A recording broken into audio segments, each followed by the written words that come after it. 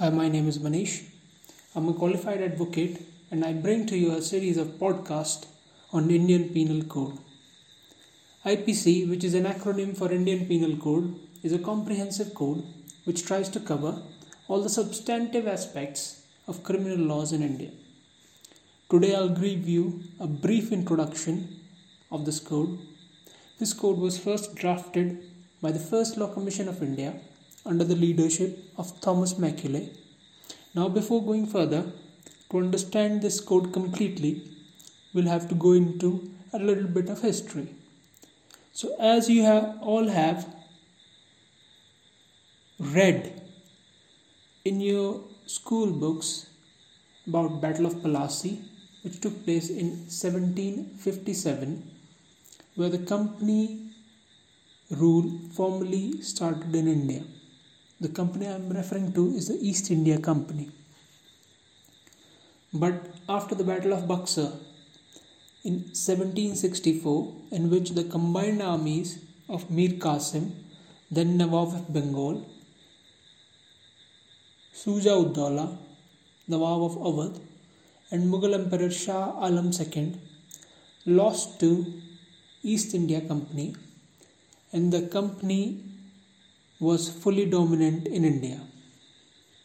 So this allowed the company or the Britishers to pass acts. When the first regulating act of 1773 was passed, the governor of Bengal, Warren Hastings, subsumed the presidencies of Madras and Bengal under Bengal's control. In addition, Governor of Bengal became the Governor General of Bengal, and an executive council of 4 members was assigned to him to assist him. But in 1784, Pitt's India Act was passed, and this council, which had a strength of 4 members, was reduced to 3 members, followed by Charter Act of 1883. Now, it made further changes to the structure of the council. It again increased the strength of the council to 4 members, and these members were elected by the Court of Directors, and this Charter Act also redesignated the Governor General of Bengal as the Governor General of India. And also now the council was called Council of India. Thomas Macaulay, who was an MP in the Parliament,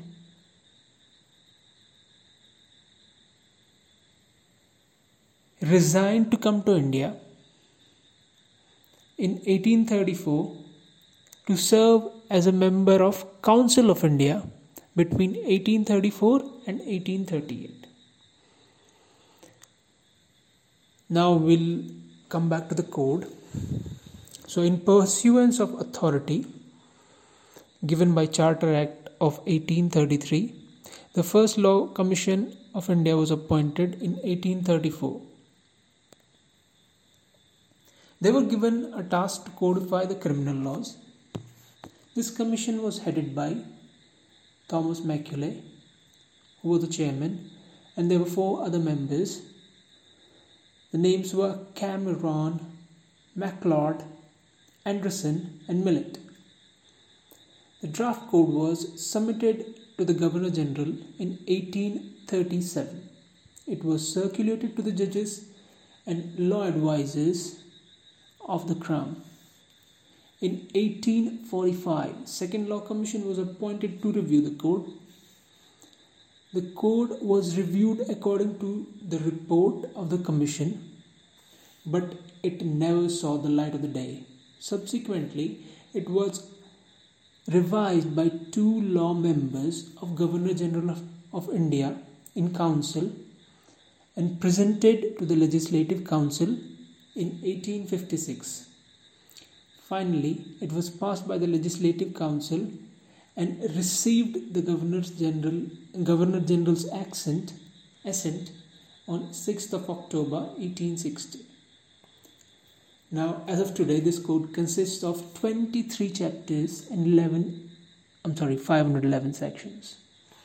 The first chapter is Introduction, which includes sections 1 to 5. These sections decide the extent of operation of the code and extension of the code to extraterritorial offences.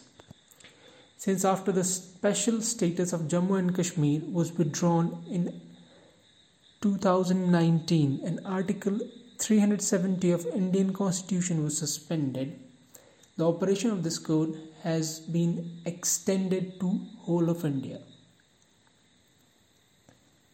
Earlier, this code was not applicable to the erstwhile state of Jammu and Kashmir, as it had its own Ranbir Penal Code. Now, this introduction was enough for today. In the next episode, we'll see the sections of the chapter 1st and chapter 2nd, which deals with general exceptions and mostly includes definitions. Thank you. That was all for today's podcast.